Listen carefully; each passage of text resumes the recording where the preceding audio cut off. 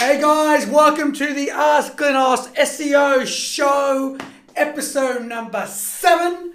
Glenos is back. I've been out for 3 weeks with the cold, and so I've you might hear occasional but what are you gonna do, right? It is what it is. I can't help it. It's like the end of it. But guys, I just couldn't wait to get back into it. I love creating these SEO videos. I'll try to keep it 20 minutes, but I have a Greek background. I love speaking. There's passion, there's authenticity, there's a bit of humility, but you know, it's all there and it's all coming out. And it's been 3 weeks, guys. So you're just gonna have to bear with the sort of unorthodox tactics. Let's just say that my videos are very unorthodox. They're raw, they're unedited, they're organic, like SEO, like no pun intended, right? And so let's just have a bit of fun, right? Like that's where it's at. Like otherwise, you know, if I'm just going to sit here and talk like this, it's not very interesting. I can't. I just keep moving. I'm a moving guy. So episode number 7, hopefully the microphone on the iPad recording comes out really, really well because it's the first time I'm going to record and upload it straight to YouTube. So it's going to be very, very interesting, and it's like a directional, so I have to like speak to the microphone. Cool, guys.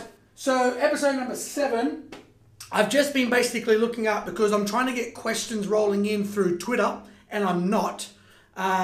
So most people either can't find it or they don't know about the hashtag. So the hashtag Ask Glenos. If you got questions, hashtag Ask Glenos. Okay. So like if I say something or you look at other previous episodes and something sparks your mind and you sparks your interest and you want to ask something, ask it away. Like just do it. Okay, so I've been basically looking for what are the frequently asked questions regarding SEO from a customer point of view and a client point of view, and these videos exist for the customers, for the clients, for people that are interested in SEO. It's not really directed at SEOs. Well, they should know hopefully a lot of this content already, so it's more geared towards the business professionals, other marketing professionals, people that want to learn more about SEO, and potential customers that are thinking about it or trying to learn more about it. So the first point I have is branded versus keyword based domain. So this was like a bit of an issue many years ago, especially. It would come up a lot. If you, for example, a branded domain would be like google.com, it would be like microsoft.com. And let's today, for just like a business industry type, let's use the building industry, right? So let's just say the keyword is so you've got a branded domain called, buildco.com, right?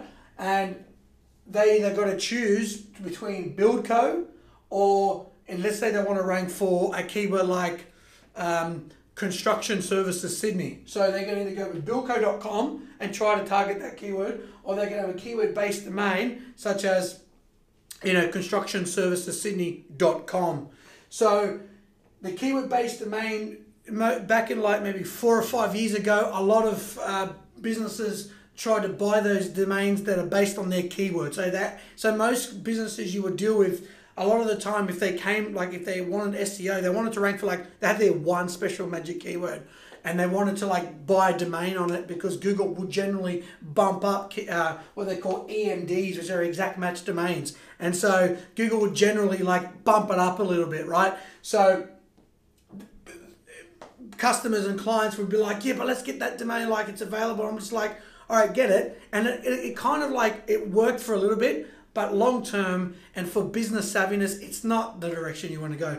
Now branded domains actually generally perform better. Google's understand that people were doing that and have kind of tweaked their algorithm. Branded domains is just smart for business, and what is smart for business is smart for SEO, and I use those sentences in either direction. So I would always prefer to have buildco.com than construction services Sydney.com, which I think just looks even a bit spammy. Second, it doesn't really work very well on search engines anymore. It's 2018. I don't advise it at all. If you want to get the domain so you can own it and other competitors don't own it, fine, do that. But there's not that much value in it. And so you already want to build, if you're going to choose between those sort of different domains, or if you got both, which one do you put more emphasis in? I always go in the direction of the domain that reflects your business and is really branded well and customers can remember it. And that's why, and if this is not a blanket rule, because you can comment below and say, what about this company that doesn't have 2 syllables? But most, and it's true, right? But most big companies would have 2 syllables in the name. Google, Facebook, Yahoo, and there's other ones like Microsoft. We'd be like, oh, but that doesn't have 2 syllables. But okay, but you get the point, right? It's good to have domains and businesses that are easily remembered, like Uber. Like that's just fantastic, right? It's no longer I'm going to get a taxi. I'm going to Uber it, and they're already becoming. And this is the power behind branded domains: is that you become synonymous within your industry for that thing, like. Google, we don't say search it, we say Google it. We don't say get a taxi it, we Uber it. And this is where domains are sort of built upon that sort of branding and strength and recognition in the marketplace, that they actually become synonymous with that term. And that's really awesome. So we would definitely recommend to customers and clients, definitely get a branded domain, 100%, right? So hopefully that answers the first question. Second, how many keywords on a page? So this is another question that came up in frequently asked questions. How many keywords should we rank up on a page? Now, such a generic question, first of all, but because when I first read the question, I was even thinking about it myself in terms of an article. Then when I read it just now, I'm like, that's any page. And I'm like, not even just a blog article. It could be literally any page that question is sort of geared towards. So it's how you interpret it. But let me answer it both then while it came into mind. On a homepage, I've always said to clients, keep the homepage sort of generic, but somewhat descriptive about your key services. A little bit about what you're doing. Nice big images just to like show the brand and tell the story in an image, because images are a great way to illustrate that, and have like maybe links off to important services or products that you're offering. It depends upon your business, right? Because it does depend if you're a service or product based business. But just generically, like I'm just using a service space, we're going to use the build. So you will have like with the construction company, you would have maybe a box about commercial development, a box about residential development, and a block about industrial development if that's what you do, and then you have like little boxes and a little bit of text underneath, and then you have like a read more link that would go on to the next page. And so that's what generally would happen. And then you have like an about us page. You just got to remember to keep content looking natural. It's got to be written for the customers. Don't worry about the search engine component.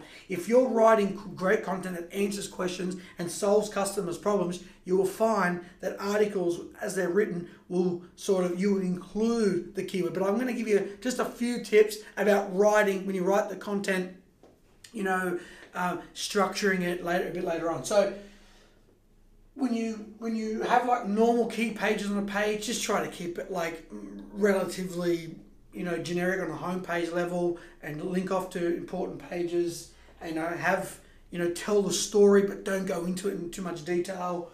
A bit of text on a homepage is always good too, but just like I said, like keep it within reason. And remember, the homepage is that it's just a bit of it's sort of where everything comes back to. So it's got to kind of more direct people into specific sections of the site, and sort of help and be a little bit user friendly in helping navigate your customers to where they want to go. On a blog article, that was my original. That's pretty much these 3 components. So using the building example, what are 3 what for, like, let's say maybe for a home builder, you'd be writing something along the lines of, what are 3 things that every home builder needs to do before undertaking a new project.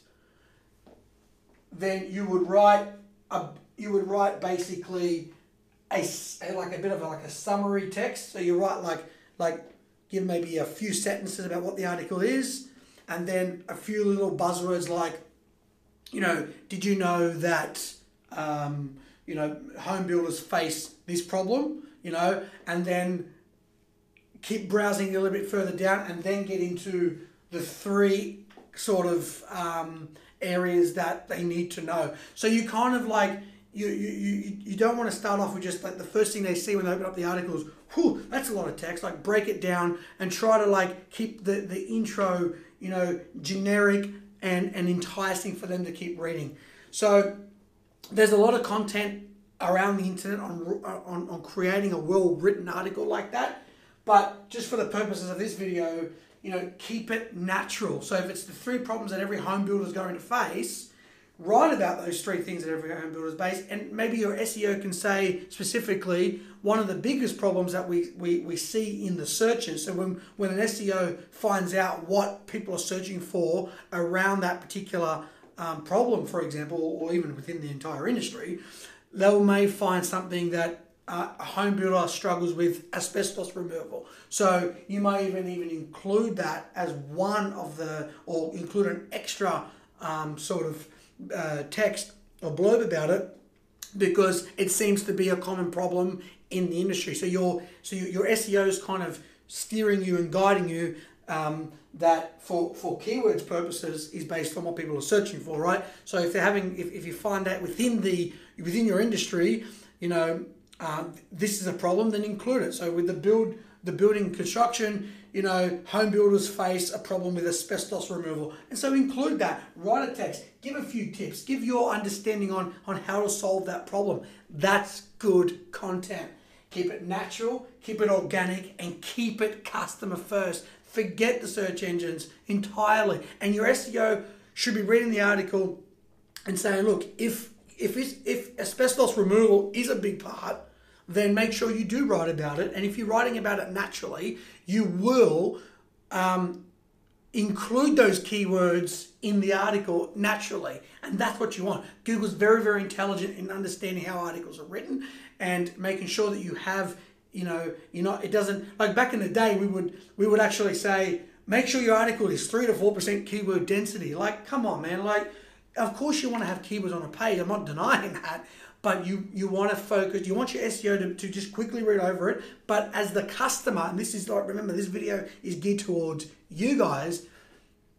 If you create the content with customer first focus every single time, you keep it natural, you keep it organic, and you keep it unique,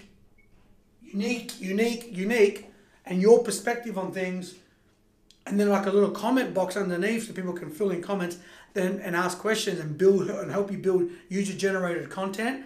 Absolutely fantastic, right? And then once you've written that article, then your SEO can start helping you promote it and get other sort of related bloggers and industry professionals to sort of see the content, and then if they want to link to it, they can. So, but like how many keywords should be on a page? Like I said, focus on the customer first and just ensure that that you do understand that asbestos is an important component, and so therefore you will write about that. That's what I always recommend, and being unique and have your personality built into the article. Like, build your personality. People want to be not somewhat entertained in every single article, but remember, you want to keep their attention. Be natural, be unique, speak to the customer and the reader or the viewer or whoever, and that is it will assure you that you'll be more likely successful with that piece of content. And always include a comments box and get feedback. Okay, next question. What is the difference between internal and inbound links? Well, apparently this is one of the frequently asked questions. One of my favorite. I love talking about internal and inbound links. And it's really interesting because the language here seems like they're talking about the same thing. Internal and inbound. But they're totally different words. Like they basically mean the opposite thing in SEO, right? So internal links is links that you have within your site. So going back to the building example and the homepage example I just mentioned, you have internal links on the homepage to your commercial development page, to your residential development page, to your industrial page, and then you might have those links also in the top menu of your navigation. You may even have some of them in the footer navigation, and any links that are sort of within your website are eternal. Okay. Inbound links are, as I mentioned about before, with getting your content shared and getting your SEO to go out there and to basically help you get your article shared. That would be what they'll be hoping for, to get inbound links to those articles, to get inbound links from external, from relevant, from related industry sites that will link to your site. That would be an inbound link. So think of inbound links as external links. Okay, so it's external links. It's internal is what you're doing within your own site. External is what other sites are linking to you, and that's how it's referred to, either inbound or external links. So guys, hopefully that answered those questions. Now on this side, I included a little, like, if I have time, I'll throw it in there, baby, and I'm going to throw it in there. Remember, authentic, passion, humility. Okay, Sometimes it's my humility that doesn't come across and is perceived most people, but hopefully it is today. Okay, so finding brand mentions. So here's a little few extras for you, right? Because we're 16 and a half minutes. Finding brand mentions. So here's a tip for you, just a really quick tip. If you really want to find out who's talking about you, now you can get software that does this, mentions.com, and there's a few other places that will help you, email you with, you can set up Google Alerts and things like that. I recommend doing this the manual slog way, right? Like getting out there and getting your hands dirty, learning the process. I believe brand mentions is some of the best ways to get links because people have talked about you. If you're a brand new domain, then it's probably very hard. This probably won't be that applicable to you. But if you're a business that's been in the industry for many, many years, and even if it's not, it's just always worth checking regularly anyway. Let's say you go to google.com.au, and you can do this in Bing. But let's just use Google as an example. So your business name. So using the construction example, we'll type in Build Co. And make sure when you go to Google and you type this in, you include the inverted commas, the 66 and the 99, we used to call them at school. Right? So make sure. So basically what happens is if you don't include those terms, right, then if you don't include those inverted commas, then if your business has like spaces, like you got Amiga space digital, and you don't put those commas around them, it will look at those words separately. If you join the 66 and the 99, as I call the inverted commas, Google will take the entire search that you put and look for pages that mentions them in that exact order. So my example even probably helps better. So Amiga Digital, right, is basically better. Like if I don't put that, it would be like looking for words Amiga in different articles, looking for digital in separate, but this will look for them together, joins the searches separated by the space. Now, here's another thing I didn't put down that I normally do, is I also include minus, like the minus symbol, site, and then I put your domain name in, right? So you don't have, in the searches, you don't actually see articles or pages that have your domain in it. So I'll put minus, because it's my site, let's just say now, Amiga digital.com.au. And that minus says don't include it or ignore it, right? But then at times I will also put space next to that and put site :au, right? And so what that will do is it will look for just links. So it will look for anyone that's mentioned Amiga Digital exactly that has a .au domain, so it's an Australian domain, and that it doesn't include my business or ignores my actual business. Now, the site :au can be completely, totally ignored if you want to, because sometimes there are some .com sites internationally that may mention you, and especially if you work globally. But it doesn't matter. I just first like to target if it's an Australian business. If it's New Zealand, then I'll do it with New Zealand, right? But if it's an Australian business, I'll generally try to target Australian mentions first, and then sort of see. And then I'll kind of switch it up and see, and then take it out and do it. But some of the clients we work with that are very, very, very established businesses in Australia, we just want to target who's mentioning us first in Australia, knock them all out, and then have a look at who's looking at us internationally. If there's a lot, right? If it's not, then you can probably nut it out. And you keep doing this every month if you can. Like, just have a look and see, right? Because Google just is constantly crawling the internet. Like, every second crawling the internet. So you don't know what can come up. So regularly do that. And I'm going to just quickly talk about this, and maybe the episode 8 I'll probably do choosing a great SEO, because I think that deserves a whole article. It needs an article and a video, right? It needs all of them.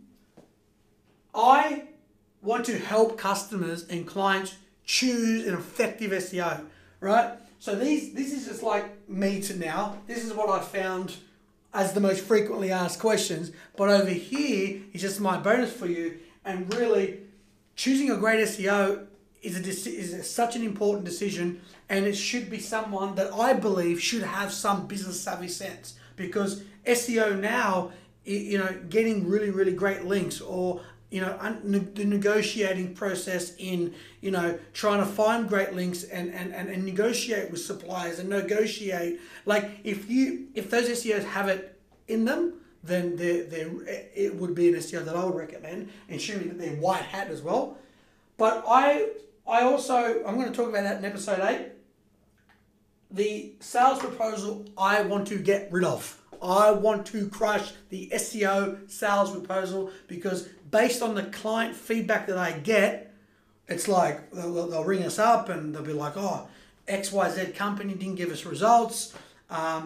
They promised us that they would. They had an amazing sales proposal.